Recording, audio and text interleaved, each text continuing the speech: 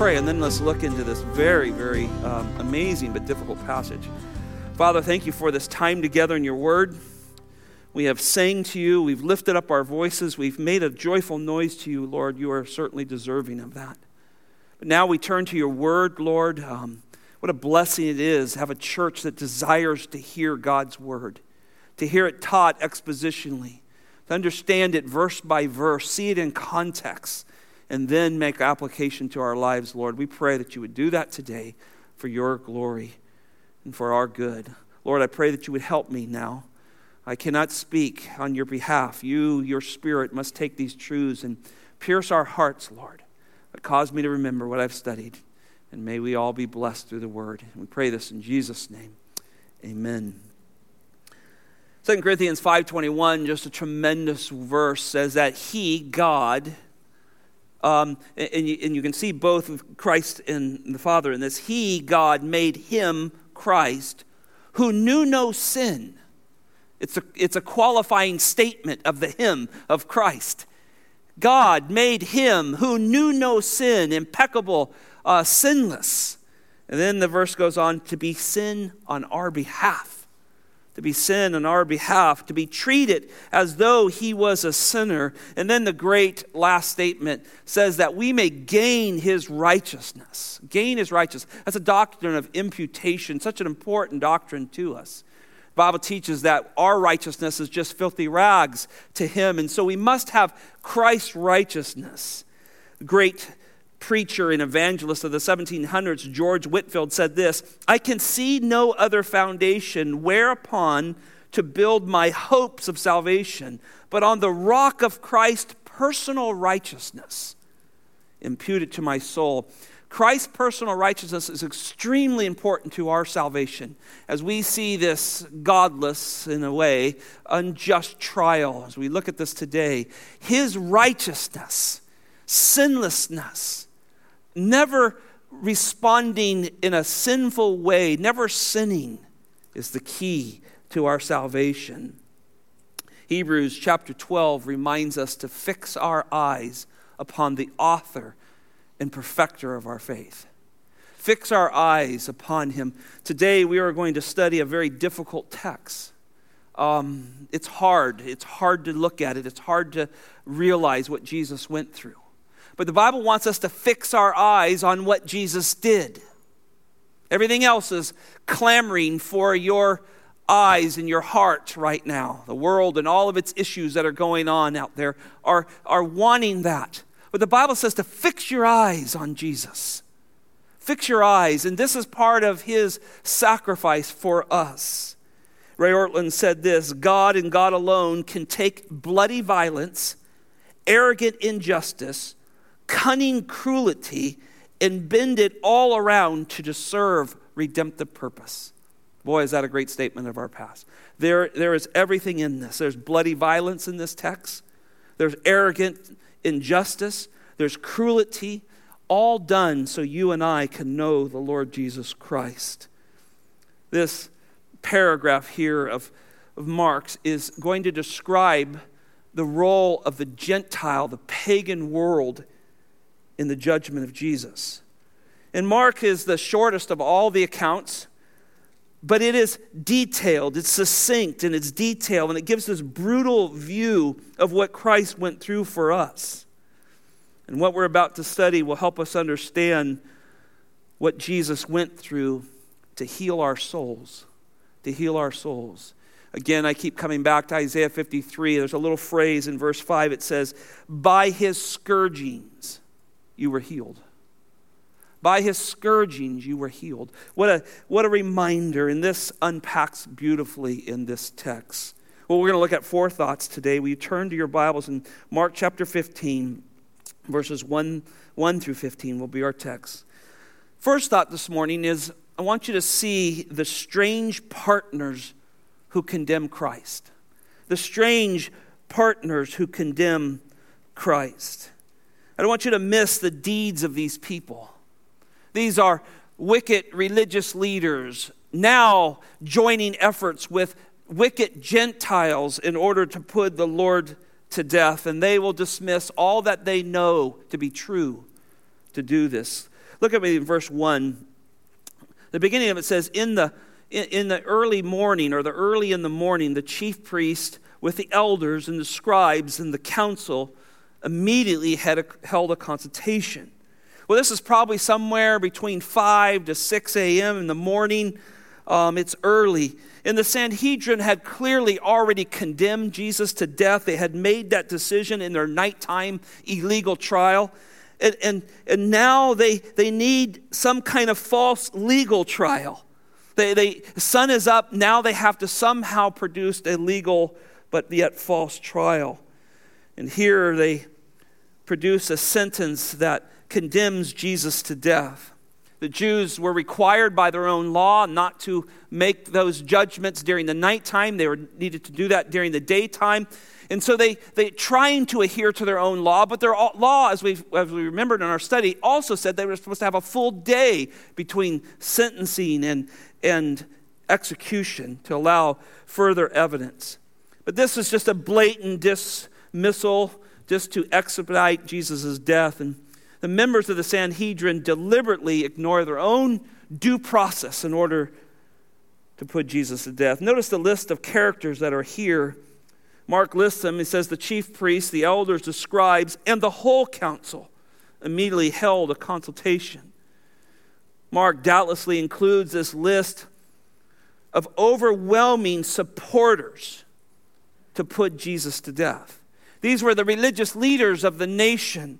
Mark wants it known that these men, outside of a few that pulled away from this, the Nicodemuses and so like that we know of, pulled away from this, but the majority of them condemned the Lord Jesus Christ, and he wants their names out front. Notice that Jesus was bound, the Bible says, and they led him away and delivered him to Pilate.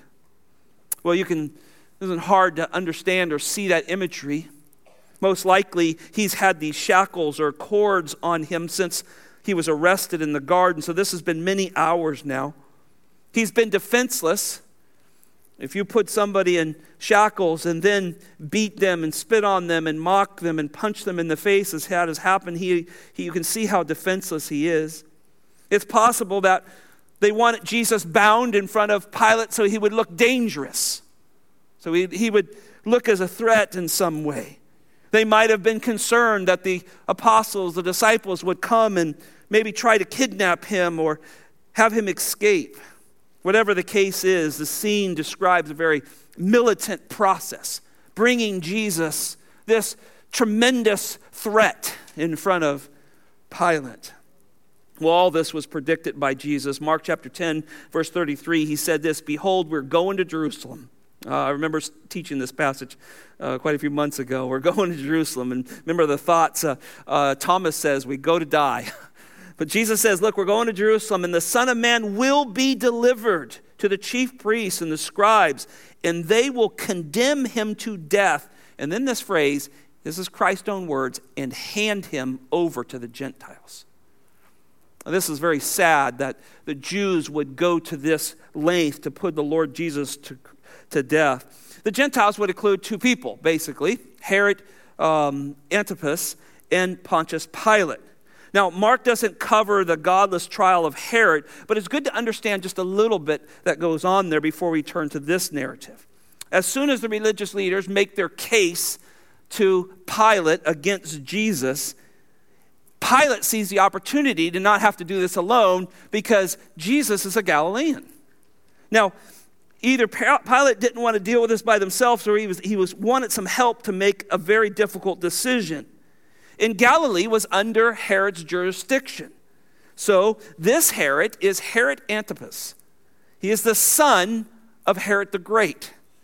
Now, most of you will remember that Herod the Great was ruling during the birth of Christ. And guess what he tried to do? He tried to kill Christ then. Son now is part of this same problem. After his death, his territory was divided. Herod the Great, they call him Herod the Great because he had a large territory that he oversaw. After his death, Rome said it's too big of a territory, and they began to break it down. And they gave Herod Antipas, his son, eventually received the area of Galilee. Of course, this is where Nazareth is, this is where Jesus was raised, this is where the majority of the disciples were from. But Herod Archelaus, his half-brother, he received the Judea area. Now, you go, well, what happened to that guy?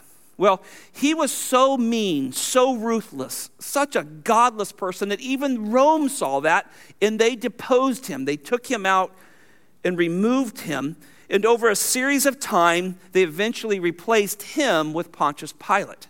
So now you've got Herod Antipas ruling in the Galilee area, northern, and you got Pilate ruling in the southern area where Jerusalem is, and these two men are taking on the Lord Jesus Christ. There are fewer men than you could imagine that were as wicked as Herod. And they knew evil. Mark 6 tells us that this Herod divorced his wife illegally, seduced his half-brother's wife, and married her. Not only did he commit adultery and took this woman and divorced his wife, this gal happened to be his niece. So not only was he in an adulterous affair, he was in an incestuous affair with this young gal. This man was godless. Along comes John the Baptist. John the Baptist believed God's word, and he particularly believed God's word on marriage. And he had no problem pointing out that Herod had disobeyed God and sinned greatly in his marriage. Well, that led to John the Baptist's imprisonment. You remember this? And then they have a drunken party one night for the daughter of Herodias, his new wife. And she dances before him, and you know the whole scene. And what do you want? Half of my kingdom. And she goes, Mom, what do I want? We want the head of John the Baptist. And this coward brings out John the Baptist, a faithful prophet, and beheads him. So this family, think about this. This family has been after Jesus from the beginning. They have been anti-Christ. They have wanted to kill him. And now Herod has a chance to judge Jesus. And the Bible is very clear as you read all of the narratives. The word on the street was possibly that Jesus was the resurrected John the Baptist. So Herod's worried about this, isn't he? He's extremely paranoid. He's fearful that this Jesus might be the John the Baptist raised from the dead. And if that's true, I got to get rid of him again. That's a problem, isn't it?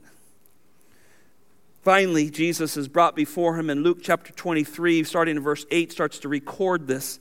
And there, Herod realizes that Jesus was not John the Baptist, to his relief. And then when he tried to provoke Jesus to do signs, because he wanted to see some kind of puppet show or some kind of magic show, Jesus refused to do it and wouldn't even speak to him. So what did he do? He had his soldiers treat him with contempt and mockery, the Bible says.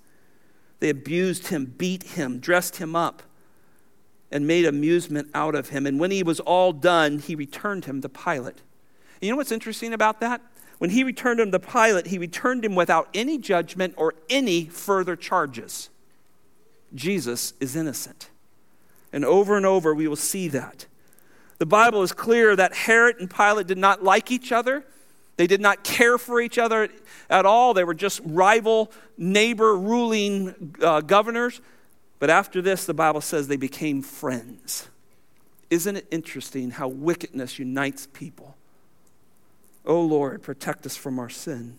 Let's turn back to the narrative. Look at verse 2. Pilate questioned him, "Are you the king of the Jews?" And he answered him, "It is as you say." Well, John 19 picks up a little more of this narrative. Starting in verse 29, there the Bible tells us that the religious leaders simply wanted Pilate to condemn Jesus, not question him. That's the last thing they wanted. They couldn't kill him. They just need Pilate. Hey, just kill him. We'll be done. We'll be off here before too much happens today because we have Passover. But that's not what happened. Once Pilate decides to hear his case, the religious leaders made 3 charges against him. And we find that in Luke chapter 23, verse 2.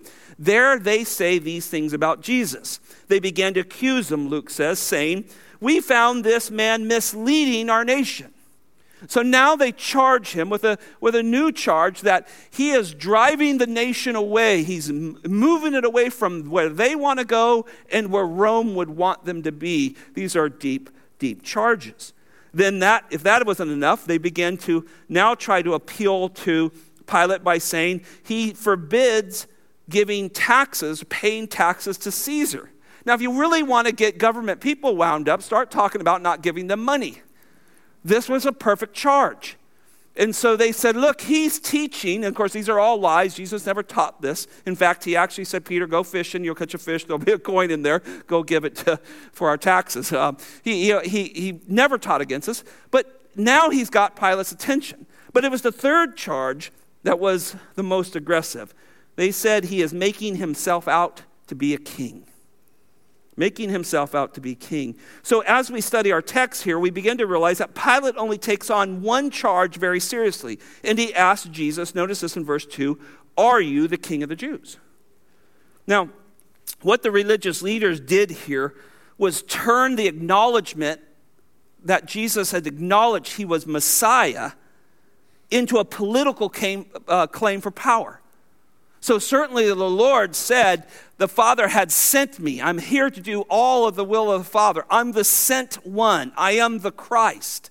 Never did he call himself to be king during his ministry. Now, he certainly will during this trial, but they're turning this, they're twisting this, they're manipulating this from his claim to be Messiah, Son of God, sent from God, to be some political claim for power. Now, if this were true, and Jesus was posturing himself as king of the Jews, it would be treason. It'd be treason against Rome, particularly against Caesar. And that's an unpardonable sin against Rome, and you're going to die if you do that. And they knew that. So now the charge of blasphemy, if you look back in the last chapter, chapter 14, verse 64, remember, they decided that they were going to put Jesus to death because he blasphemed. Well, that's all gone now, because Rome doesn't care. Yeah, he's crazy. He thinks he's the Son of God. We're not going to kill him for that. He's king. We'll kill him for that. And they figured that out. And so now they change from the charge of blasphemy and turn it into treason in order to get out their desired outcome, and that's the death of Jesus Christ. Now, focusing on this particular charge, Pilate wants an answer from Jesus. Is this true? They're saying you're pursuing a political reign. Is this true? And notice in verse 2, he keeps asking that question. Are you the king of the Jews? But Jesus' answer seems just as emphatic. Notice what he says. It is as you say. And of course, Jesus could not lie. He was not going to deny who he is. He knows he's the King of Kings. He knows that the resurrection, the Father is going to give him all things. He will have all things under his feet. He is going to be the representation of Psalms 110, that he'll sit at the right hand of the Father till his enemies are made his footstool. He knows what he is. But he's not doing it in the sense politically like Pilate thinks. Pilate now wants to see, are you going to rival me? Is that what you're going to do? Now, John 18, if you have a minute, or you have your Bibles there, turn over to John 18. You have to see this passage because this conversation goes on, and I want you to see how intense this can get. Because Jesus does speak during the trial. We do focus on that he was silent like a lamb led to the slaughter, and that was most of the time. But there are times he speaks up, and when he says stuff, you better listen because it's powerful. John chapter 18, verse 33 through 37. Verse 33, therefore Pilate entered again into the praetorium. So you can see he's coming in and out. He's got Christ in the praetorium. He's going back and forth. He's constantly dealing with Jesus and dealing with the crowd. This is not happening in a few minutes. This is now quite a process. The morning hours are clicking by as this trial is happening. And he summons Jesus and said to him, are you the king of the Jews? This is now in line with what Mark is saying. And Jesus answered, are you saying this on your own initiative, or did others tell you about me? So now Jesus, as he does so well, he loves to ask questions when he is asked to provoke truth. And Pilate answered, am I not a Jew, am I? Your own nation and your chief priest deliver you to me. What have you done? He dodges that question. He's not dealing with what's the motivation behind this. Is what Jesus is trying to do. But he's now putting this back on the Lord Jesus. And Jesus answered, now here's what we want to get to. My kingdom is not of this world. If my kingdom were of this world, then my servants would be fighting so that I would not be handed over to the Jews. Could you imagine that? If that was the plan, and Jesus was there, and the plan was to set his kingdom up at that point, oh, Pilate, you're a dead man. Because I got one angel that can take out 185,000, and I got 12 legion them at my disposal. And he says, look, if they were fighting for me, there's no way I would be handed over. But as it is, my kingdom is not of this realm. Therefore, Pilate, not hearing any of that, says, so you are a king. And Jesus answered, you say correctly that I'm king, for this I have been born. For this I have come into the world to testify to the truth, and everyone who is the truth hears my voice. And what a statement this is. Jesus knows he's going to be the King of Kings. He knows this is the process to be that person. He must go through this. He must save his members of his kingdom. He must lay his life down. He must go through all of this to save us who will be his subjects for eternity. And he knows that's what he must do, and that's why he came into the world. And he said, this is truth. Isn't it interesting? You can look at the next verse. Pilate responds like, oh, well, what is truth? Well, in the Gentile world, particularly that Greek-Roman world, they had, in their great philosophers and their great thinking, they all came up with that you couldn't understand what truth is. Isn't that sad? And most of the world thinks that. Well, what is truth? This political party says this, and these say this, and they still argue on Christians know the truth. We know it. We've been saved by it. We've been set free by it. And so Christ here says, this is truth. I've come to testify of this truth. That's who I am. That's why he speaks here. Yes, I am a king. And that's why I've come. I love that passage.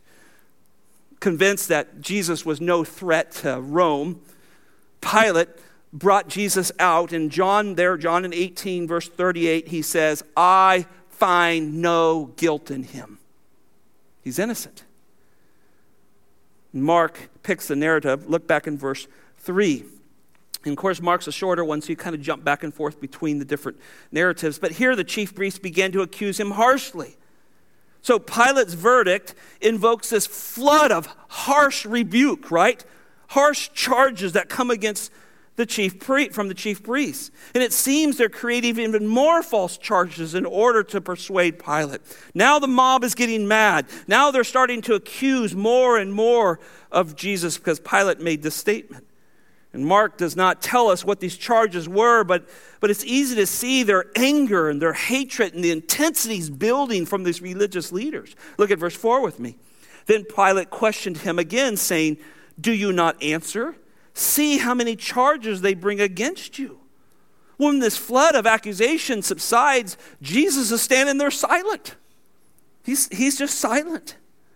And since Pilate has already announced that he found Jesus innocent, Jesus quietly refutes the false charges by silence. By silence. Isn't that an amazing character? You've seen what's going on in the news. You've seen some of the riots and picking on this person or a Christian there or there when they attack them. Could you sit quietly? You know, the Bible says the fruit of the Spirit is love, joy, peace, patience, kindness, goodness, gentleness, and faithfulness, and self-control. Isn't that amazing, self-control, to sit there quiet and hear all these charges and not refute them?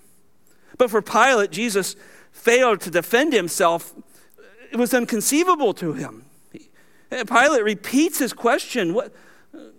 What's happening here? What about these new charges? Why don't you answer this? I think Pilate sees that Jesus couldn't afford to let these charges go. You should address these, Jesus. But clearly this godless Roman government did not know the character and person of Jesus Christ. He knew what he was there for. He knew what the Father had called him to do. He knew what was in that cup. He knew he had to drink this wrath. And so Jesus, modeling the lamb led to the slaughter, is silent as his life is in peril. Look at verse 5. But Jesus made no further answer. And then look at this little phrase. So Pilate was amazed. Silence of Jesus impressed Pilate.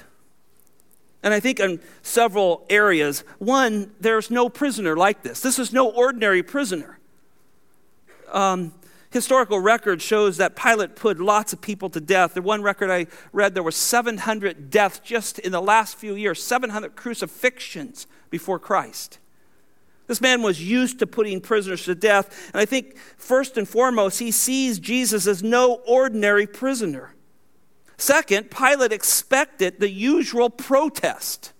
I'm innocent. I've been framed.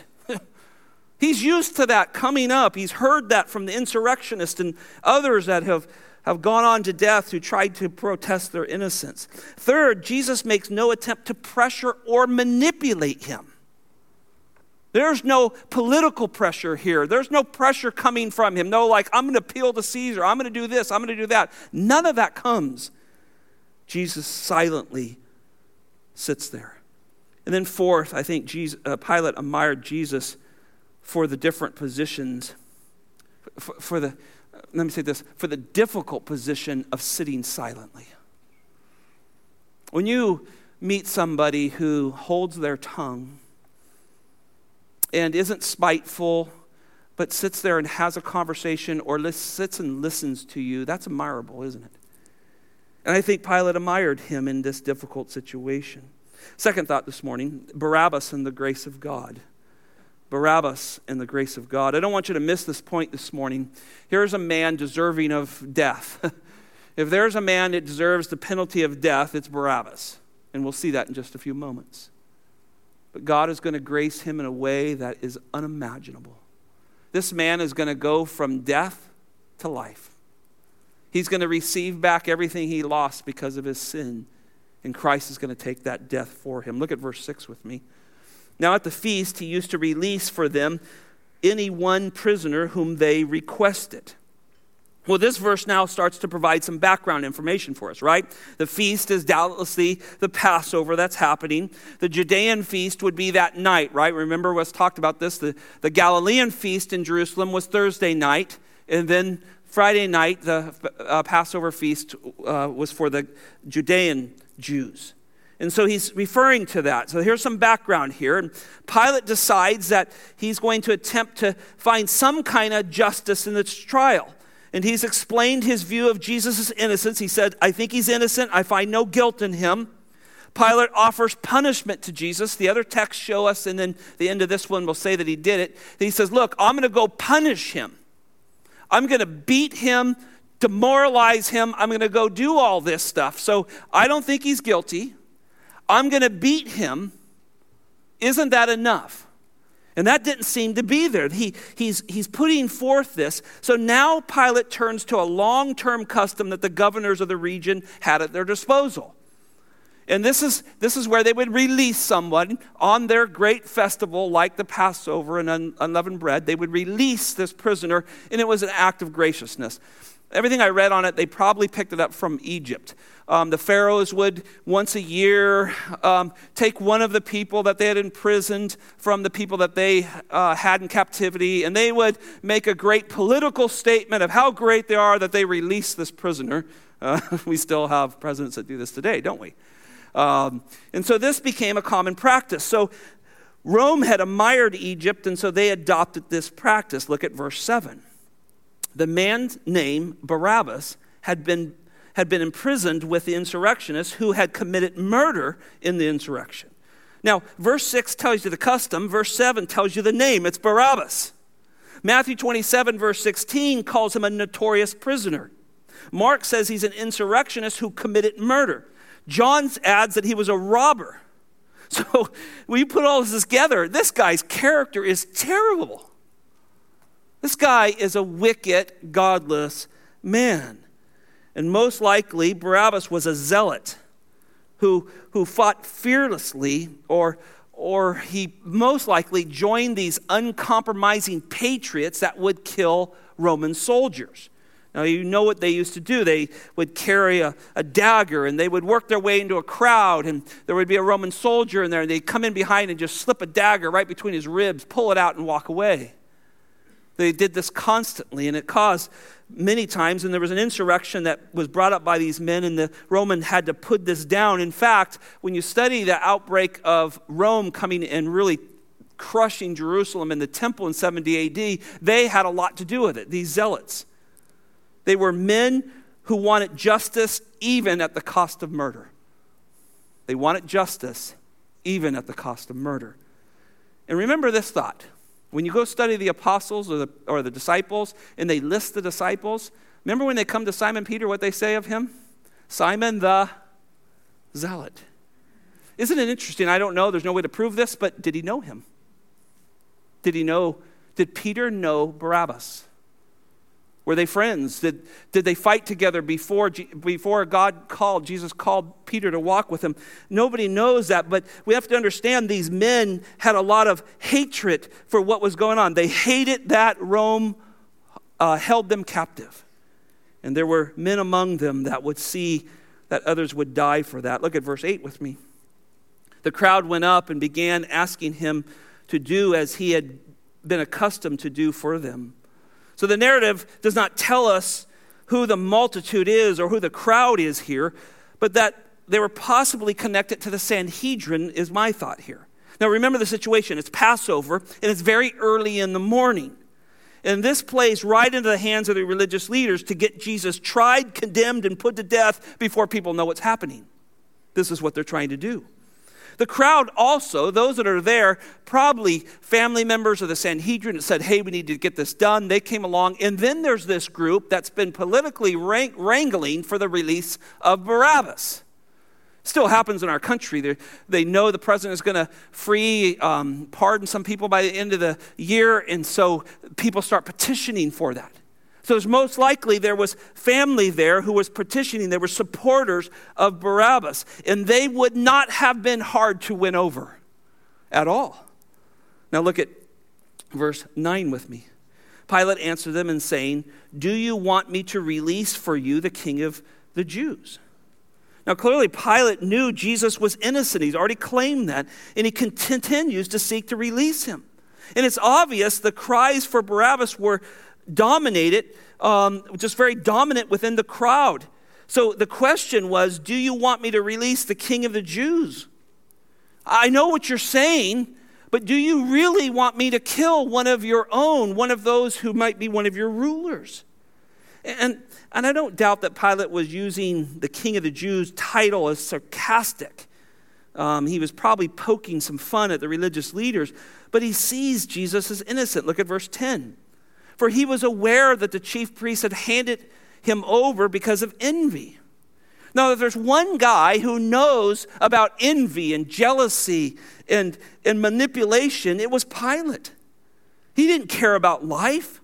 He had condemned so many people to death, didn't know if they were innocent or not. He didn't care about those things. And even his self-imposed title of Jesus, the King of the Jews, was a shot at the religious leaders. But yet, Pilate knows about envy, right?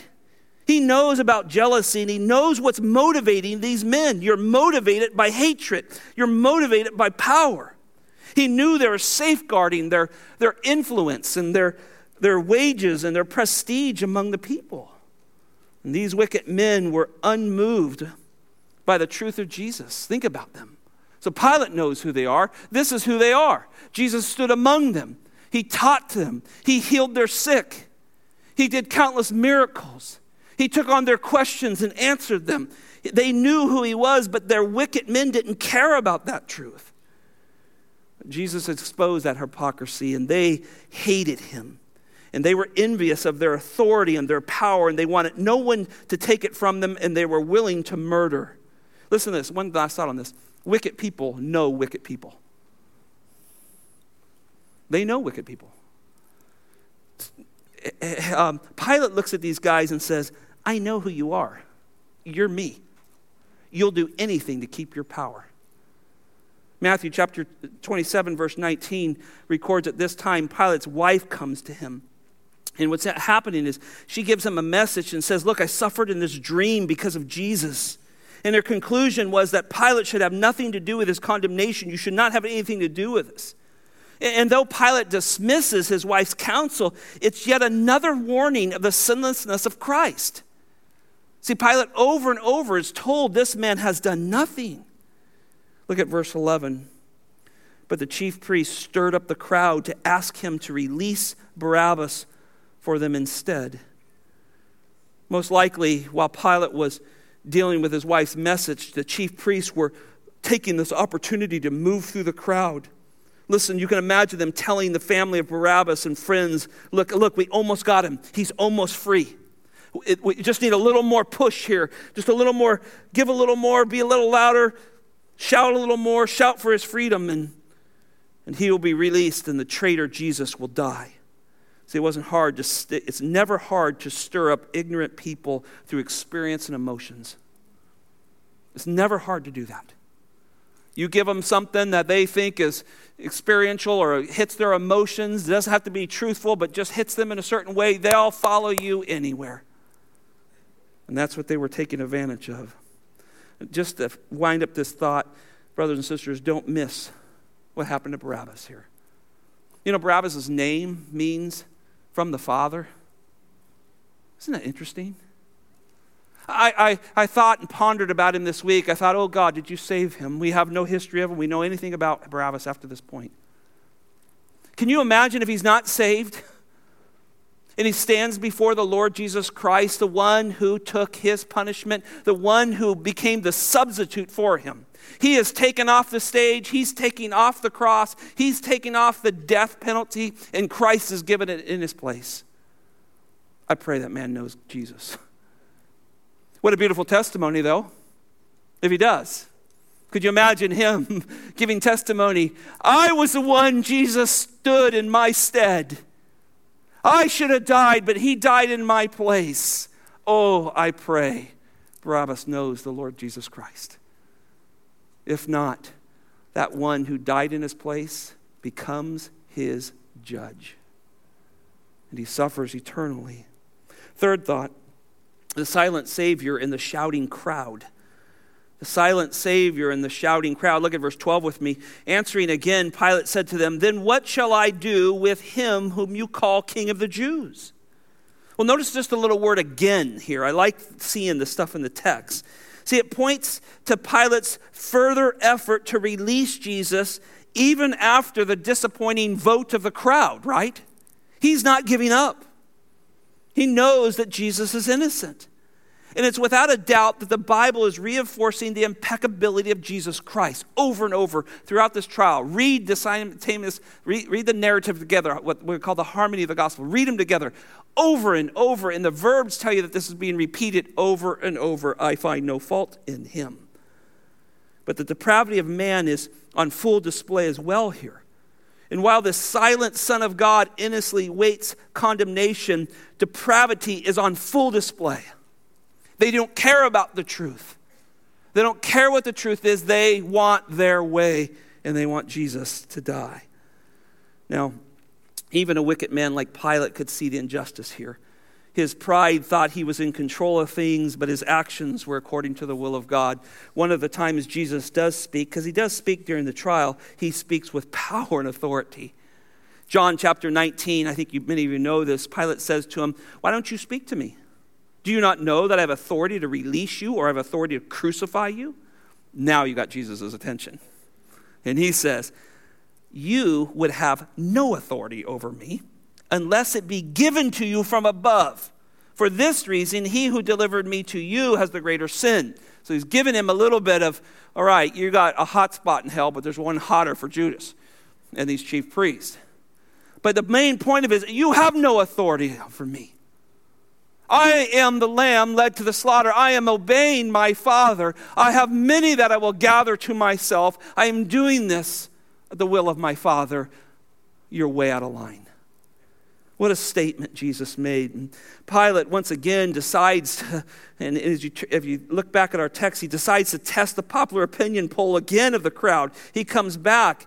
Notice in verse 12, he says, then what shall I do with him who you called the King of the Jews?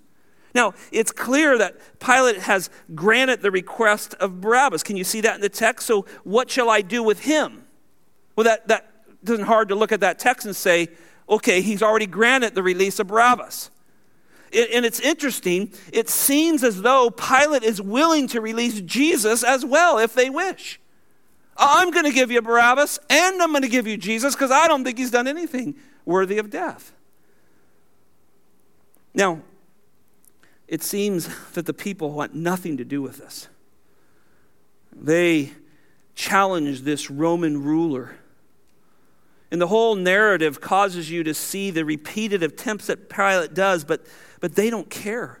John 19:12 says, as a result, Pilate made efforts to release him. He was making efforts. The word is multiple efforts. But the Jews cried out, if you release this man, listen to this, you are no friend of Caesar.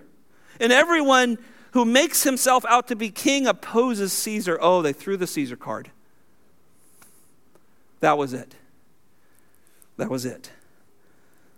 What a statement. Here, these Jews who knew they were to have no other gods, no other rulers over them. The Lord was supposed to be their ruler. They come out and say Caesar basically is our king. They go on, you can read the narrative.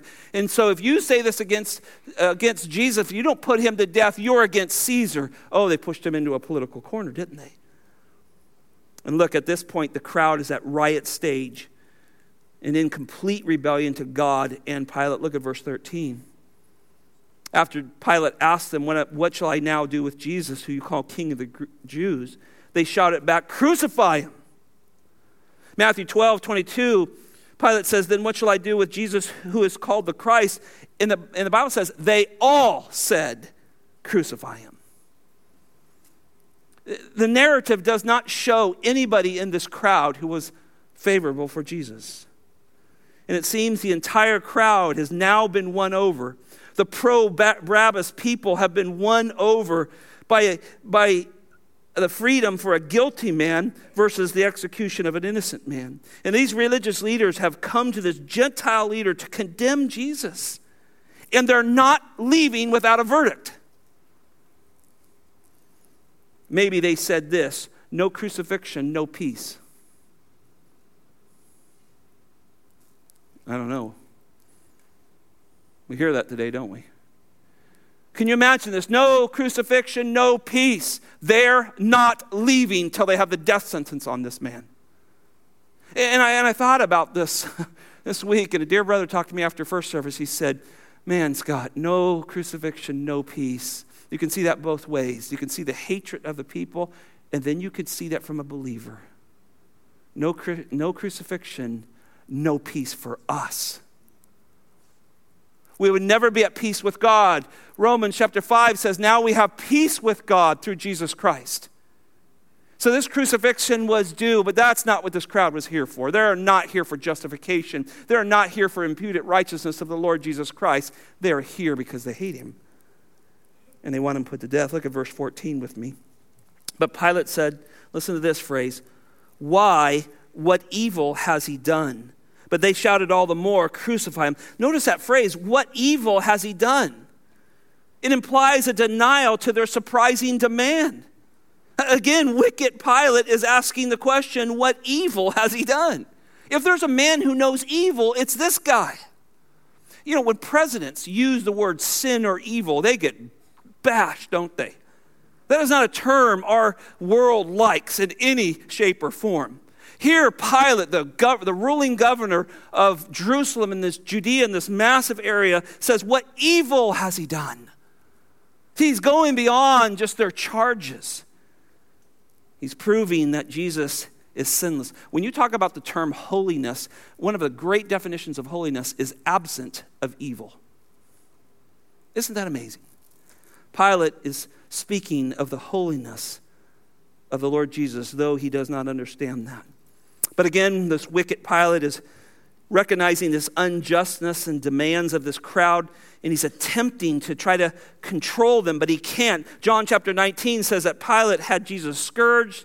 He had thorns driven into his head. He put a purple robe on him. He had attempted to move the people to pity so that they would see the injustice. He's done all of this. He said he's innocent. He now has him beat. He goes through all of these things, takes care of all the charges, and yet that was not enough. What evil has he done? I think Pilate was inviting the crowd to produce evidence of evil. But they couldn't. And because they couldn't, look what they do. But they shouted all the more, "Crucify him." See, there's nothing to do with truth here. It's just get louder, get meaner, push people into the corner, do what it takes to get your point across. And this is where the crowd has gone. And the only answer the crowd could come up was just more loud, more fierceness for his crucifixion. They now gain the power of public pressure. That's what they have now. They have the power of public pressure through this mob mentality and this relentless shouting. Pilate and Herod clearly probably enjoyed Passover weekend. All these Jews flood in. There's all this feasting. It seems to be a happy people. When your slaves are happy, the master's happy, right? Probably. And now this has turned into just a wreck. And probably Pilate's thinking, this is the last thing I want to start my weekend with. And yet he's caught. And in the end, he follows his wicked heart. Look at verse 15. Wishing to satisfy the crowd. Wishing to satisfy the crowd.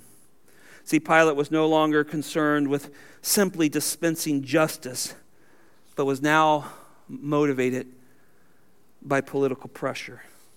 You're no friend of Caesar. He could see what happens. He knows that he has to resolve this. These demands could be a problem to him. He knows that Tiberius, the Emperor Tiberius, lost his position, and who would have been up in the northern of him, lost his position because he had too many riots in his area, and he didn't control them, and so Rome removed him. He knew that had happened. Plus, Luke chapter 13 says that Pilate had mixed the blood of Galileans in a sacrifice in some godless thing. And he's already had charges against him. And now he starts to think politically, oh man, if these people are this mad and they start sending this to Caesar, I'm going to lose my power and my authority. And so the Bible says he wishes to satisfy the crowd. He caves. He caves. Look at the end of the verse 15. Pilate released Barabbas for them. And after having Jesus scourged, he handed him over to be crucified. The syntactical nature of the sentence, the structure here, is really referring back that he had already had Jesus whipped and beat. That was part of why he was trying to get him released, and the other accounts show that.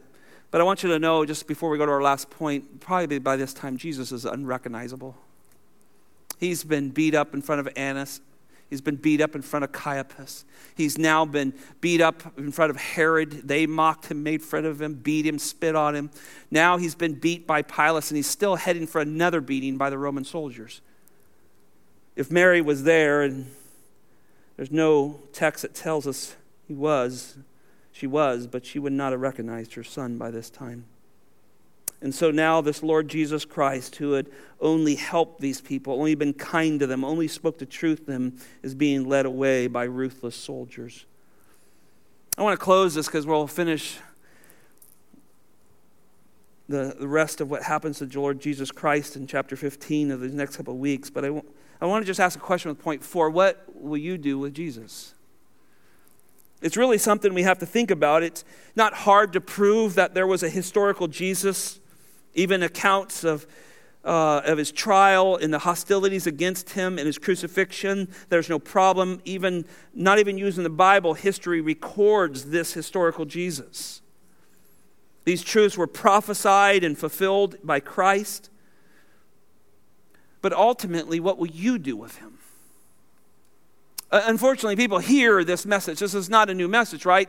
Men have stood in pulpits for hundreds of years, thousands of years now, since Christ's resurrection, and preached this text, preached what Christ did, and many people walk away unhealed. And I'm not talking about physical healing.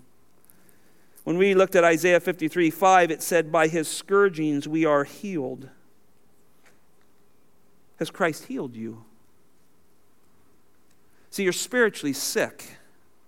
You're dying. You're terminal. You ain't going to make it. Our sin has caused us to be dead, born dead. There is no spiritual pulse. We are already on the table flatlining, folks. We're dead. We are spiritually sick, and it is the Lord Jesus Christ who heals you. And so has Christ healed you? Or is this just another great story and I really enjoyed listening to it today? Has Christ healed you? Has Christ saved you? And let me go one more step further. Has he transformed you? See, to say that, I believe that Jesus died for me, but no impact on my life. Doesn't affect my marriage, doesn't affect my children, doesn't affect my neighborhood, doesn't affect my job, doesn't affect anything, is really to say that Jesus does not have the power to change you. See, we believe in a salvation that not only saves us, but changes us. Once saved, always changing. God is changing us into the image of his Son. So when you listen to Isaiah 53:5, listen to the whole thing. But he was pierced through for our transgressions. Jesus was pierced because we understood what the law was, what God's word is, and we trespassed, we willfully disobeyed him. And then the verse goes on even more. It says this, he was crushed for our iniquities. Do you believe the Father crushed the Son in order to save you? Well, that's a little more than just believing some Bible story, isn't it? My God crushed Jesus so I can have an eternal relationship with him. That's a little different than walking an aisle and saying a prayer and saying, oh yeah, I'm good. I get to go to heaven. Do you believe the Father crushed the Son? Do you believe he put him through all of this so you and I could have salvation? See, that's way different, isn't it? The verse goes on, the chastising for our well-being fell upon him. See, it's just not the cross. It's all of this. It's showing the impeccability of Christ and all of that judgment, every lash of that whip, every spit or kick or everything that went on him was because of our sin. He literally stands in the place of us Barabbases. Stands in the place of that and takes it upon himself. And then finally it says he was scourged for our healing. For our healing. Do you believe that? See, often you will hear me say things like this. Have you seen his glory? One of the things I say often with people who tell me about someone who says they're a Christian, but they're just going through repeated struggles, and I'll say, I just don't know if they've seen his glory. And maybe you're hearing you say, well, is that talking about, the awe, the whiteness, and the brightest sun, and all of those things?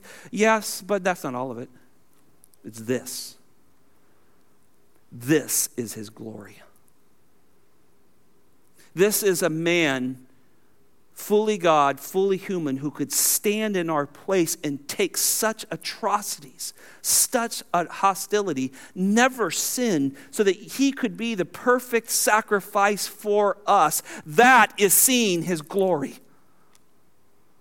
Yes, he will be the bright shining star of heaven. We will need no sun or moon.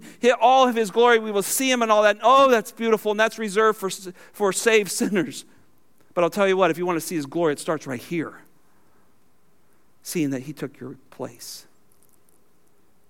He willfully stood in your place. John Owen said this so long ago, but so true. No man shall ever behold the glory of Christ by sight in heaven who does not, in some measure, behold it by faith in this world. You're not going to get to heaven and all of a sudden, oh, that's who Jesus is. True faith, saving faith, God grants it. God gives it. When he gives it to you, you see him for who he is. You see him as the Son of God in this text right here in Mark 15. You see him as innocent. You see him as impeccable. You see him as standing in your place. That's to see his glory. It isn't just a Bible story. It's our story. It's our story of how God opens our eyes to see his beauty and what he would do for such wretched people and make us his own. I started with Hebrews chapter 12, and I want to go back and just finish it this way. Fix your eyes on Jesus. He's the author, and He's the perfecter of our faith. You do not have an author, and you do not have a perfecter outside of Him, so why do we look elsewhere? And look, brothers and sisters in this room, I know our eyes tend to wander at times. And look, you're going to walk out of this room, and before you get home, if you happen to turn on the radio or bump into somebody at Publix, you are going to hear COVID, elections, problems, riots, racial issues. You're going to be bombarded by that stuff. The Bible says what? Fix your eyes on Jesus. You have to see His glory to do that. You have to be captured by Him. You have to be overwhelmed to who He is. Otherwise, everything just pulls you away so easily. You're so disturbed and frustrated by all the things that go on, and you can't walk with Him. And you find yourself drifting into temptation. Oh, brothers and sisters, fix your eyes on the Lord Jesus Christ. And listen, if you're here today and you don't know Christ, and you said, Scott, I don't know that I've seen His glory. Let me tell you, you can't inherit it from your family. You try to do that, you go to hell. Just because your family or someone you know is a Christian, you're not a Christian. It is something God grants you. He gives you faith. You can't feel bad enough in order to be saved. Judas felt horrible, hung himself, went to hell. You can't come to Jesus by your good works. He says they're just filthy rags. But let me tell you this, friend. Ask God to grant you faith. You don't have to walk an aisle, say a prayer. We'll be down here and we'll love to talk to you. But I'm telling you, ask God to grant you faith. You can't get it on your own. You can't earn it. Only He can give it to you. And when He gives it to you, you'll repent of your sins. You'll see the ugliness of your sin, and you'll see the glory of our Lord and Savior. And you'll go, He's my Savior now. And it happens where you sit. It happens where you drive in your car. I've watched men and women get saved in all kinds of places when God grants them faith. And one last thought, don't be a pretender. Church is full of them. Jesus said that when the disciples saw the tares among the wheat, the weeds, He said, shall we pull them out? He says, no, they're always going to be among the wheat. There's people in this room who think they're saved and they're not. I fear for that. Search your heart, brother or sister or friend. Search your heart. See if you're of the faith, Paul tells the Corinthians. See if you belong to Him. Then He will be glorious. And you will see the effects of a crucified, risen Savior in your life. It'll start to work its way into your marriage. You won't be able to stop it. It'll start to work your way in your parenting. You won't be able to stop it. It'll start to come out of your mouth at work. You won't be able to stop it. Because He's your Savior now. He's your Master. And if you're here and you're struggling with sin, I pray that you will repent and let your heart be recaptured by Christ. Find joy again. Find victory over nagging sins. And let Jesus be Lord. Let Him be Master. Father, I thank You for this passage. It's humbling to study, Lord. It just overwhelms me. And I know so many here, Lord, look at this passage together and we go, that's our Savior. Why are they doing that to Him? And Lord, those that know their Bibles, they know this must take place. We know He must be chastised for us. He must be pierced for us. And yet, Lord, we've changed us. We love You, Lord Jesus. And I'm sure there's many in this room who would lay their life down. They would die for Christ if You asked them. And so, Lord, as we study this passage, it hurts a little because You're so beautiful to us. But the more we study it, the more beautiful You are, Lord. So, Father, please let this have great effect in our lives. Cause us to follow You, to love You more, to deal with sin that nags at us, that's lodged its way into our heart somewhere, Lord. Let this passage do its work, Lord. Let the beauty of Christ transform us. Father, finally, I pray for anyone in this room or those who may hear this message, that You would grant them faith, God. Cause them to cry out and ask You for faith, redeeming, saving faith that transforms their life. We pray this in Jesus' name. Amen. Would you stand with me as we have a closing benediction?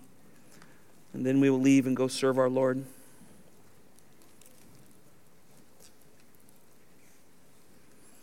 May God bless us and keep us and cause us to see His Son's glory. May the hostilities towards Christ cause us to consider Him in all we do and say. And may His suffering strengthen our souls to not grow weary or lose heart. And may the finished work of Christ be our driving force. And may we run our race for the author and the perfecter of our faith. Amen? Love you.